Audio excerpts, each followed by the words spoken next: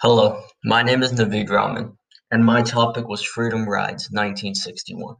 Freedom Rides was a dramatic movement that occurred at the peak of the civil rights era back in 1961.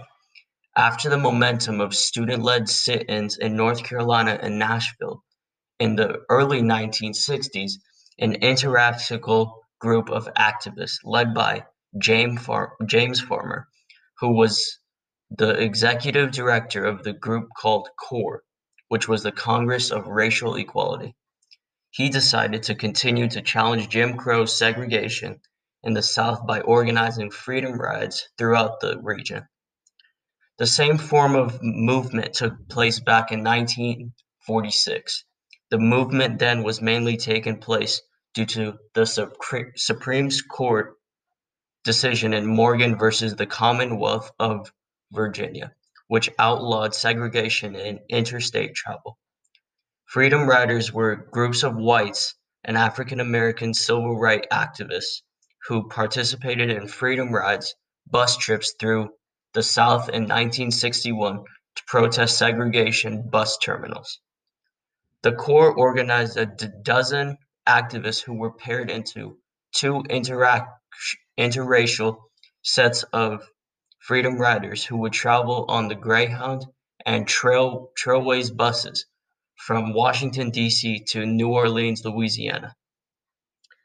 They started on May 4th, 1961, and planned to arrive in New Orleans, Louisiana on May 17th to commemorate the 17th anniversary of the Supreme Court decision which called the segregation of the nation's public schools unconstitutional. The group traveled through Virginia and North Carolina, drawing little public attention, but the first violent incident occurred on May 12th in Rock Hill, South Carolina. John Lewis, a seminary student, and Albert Bigelow, a World War II veteran, and one other African American rider, were attacked as they attempted the white-only waiting area. They continued, however, and crossed Georgia without incident. When the activists reached Alabama on May 14th, the attacks intensified. Once the Greyhound's bus reached Anniston, it was met by a mob whose members threw rocks and slashed the bus's tires. The driver continued driving the bus with slashing tires for a few miles out of town. When he stopped to repair the tires, white supremacists firebombed the vehicle. The Freedom Riders escaped the bus as it burst into flames, only to be brutally beaten by the members of the surrounding mob. The second bus was called a Trailways vehicle.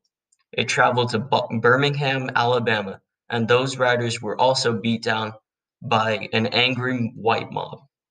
Even though the officials knew of a potential attack, they chose not to provide police protection because it was Mother's Day. Next morning's front page of the newspaper were full of pictures of bloody riders with burning bus in the background. The newspaper and pictures drew international attention to the Freedom Riders' cause and the state of race relations in the United States. After the widespread of violence, CORE officially couldn't find a bus driver who would agree to transport the group, and they decided to abandon the Freedom Riders. However, an activist named Diane Nash organized a group of students from Nashville to continue the rides. On May 20th, the Nashville Riders were back in Birmingham, where there were no incidents. The Freedom Riders traveled on to Montgomery, where a white mob of men, women, and children carrying baseball bats, tire irons, and bricks met them at the terminal. As the riders departed from the bus, the angry mob attacked and beat the passengers. They attacked John Lewis and Jim Zwerg, who were both very injured. When the White House observer John Seigenthaler attempted to protect two of the Freedom Riders, Susan Wilburn and Susan Herman, and attacked John, and he was knocked out unconscious. The attack was televised nationally, and helped strengthen the resolve of the Freedom Riders. James Farmer arrived to personally lead the rest of the group to Jackson, Mississippi. Police escorted and protected them as they traveled across the state. Once in the bus terminal, Jackson police arrested all of the demonstrators for violating a past breach of the peace statute. They were all convicted and fined $200 each. Riders refused to pay, and the judge sentenced them to 90 days in jail. To intimidate the marchers, Mississippi officials transferred over 100 men and women of Freedom Riders to the state prison at Purchman, where they were the subject to many beatings. They were stripped, searched, and fed inedible food. Prison officials confiscated the blankets and mattresses. As more and more demonstrators arrived, they continued to get arrested and treated in the same way. By the end of the summer, over 300 men and women were arrested. On May 24, 1961, U.S. Attorney General Kennedy issued a statement urging a cooling-off period in the face of the growing violence. In a speech, he stated, "A cooling-off period is needed. It would be wise for those traveling through Mississippi and Alabama to delay their trips until the present state of confusion and danger has passed, and an atmosphere of reason and normalcy has been restored." During the Mississippi hearing, the judge turned and looked at the wall, rather than listen to the Freedom Riders' defense. He sentenced the riders to 30 days in jail. Attorneys from the National Association for the Advancement of Colored People, or the NAACP, appealed the convictions all the way to the U.S. Supreme Court, which was later reversed.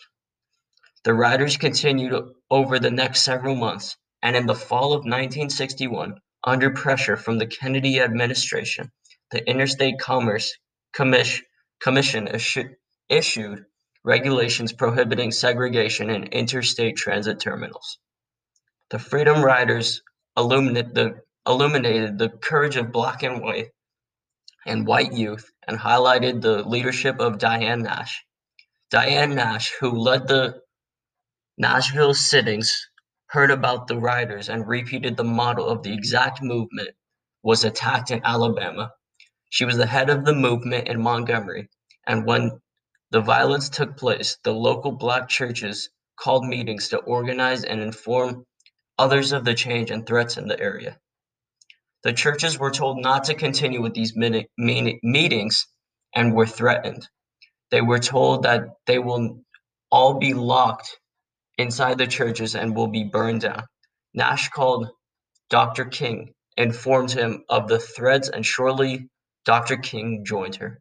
Upon his arrival and noticing the seriousness of the threats, he contacted Kennedy for help, and shortly after, National Guards were sent in to rescue them and put a stop to the threats.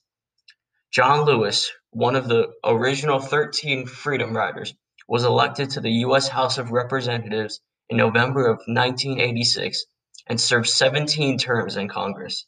He received the Presidential Medal of Honor from President Barack Obama.